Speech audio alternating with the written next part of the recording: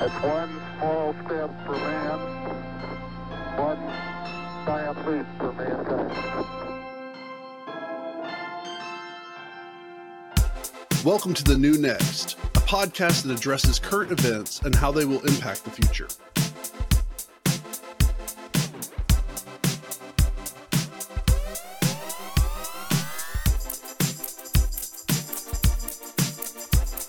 Switzerland considers electric vehicle ban to avoid blackouts. Again, just some pretext from this.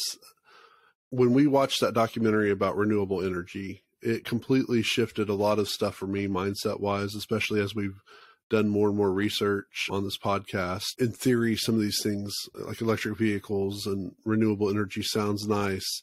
There's ramifications that were not considered at the time we really push for some of these things. If you're going to create like an optimal transition to renewable energy sources and nuclear, if that's what you want to do, you're probably not going to go first at trying to create tons of electric vehicles. You have a grid that has a stable amount of electricity capacity that can theoretically put out.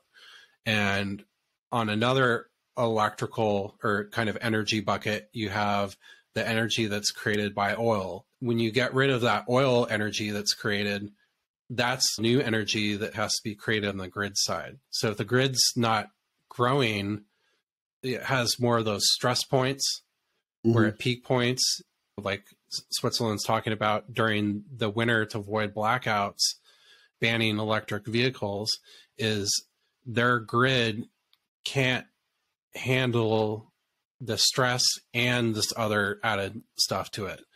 Vehicles is the easiest to market. By this, you're going to be saving the environment. That's the easiest one to explain. And I think that's why it's been moved first.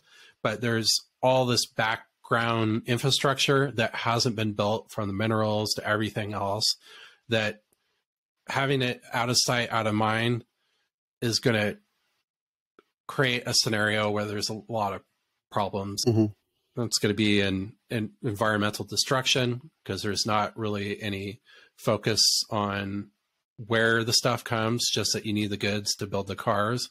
But on the other side, is the grid being built proportionally to handle the excess electrical pulls? And I don't feel like there's enough emphasis being put on that. And at least in the US, our infrastructure is not built to handle cars.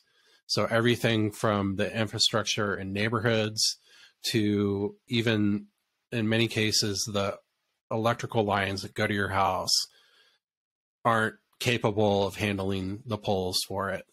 There's a lot of these little things that have to be adjusted that you're talking about, at least in the US, like a trillion or trillions of dollars of electrical lines, digging holes in the ground and relaying new stuff. I'm not here to argue against whether or not this should be done, at least in this context. My point is, I wish people actually paid attention to that, and that was more of a forefront discussion rather than just getting consumers to change behavior.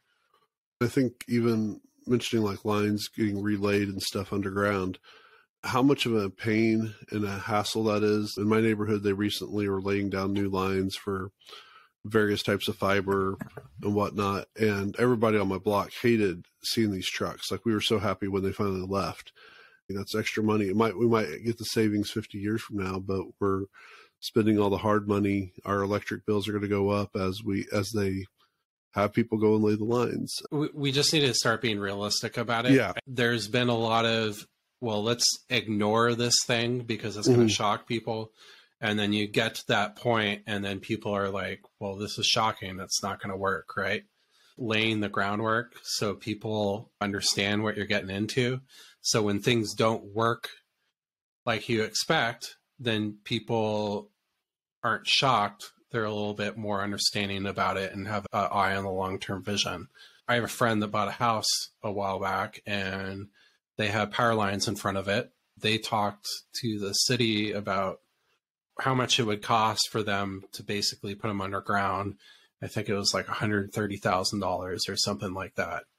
So it's not cheap to put them underground, which is ideally what you're going to do. So you don't have to worry about them falling over and causing fires like in California. Over the next 40 years, we're going to rebuild our entire country from the whole wiring, the foundation, concrete. I don't think we're prepared for where we're going.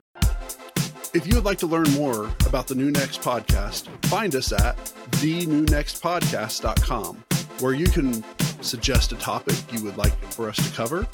If you enjoyed what you heard, share the podcast, tell a friend about it, or rate us with 5 stars.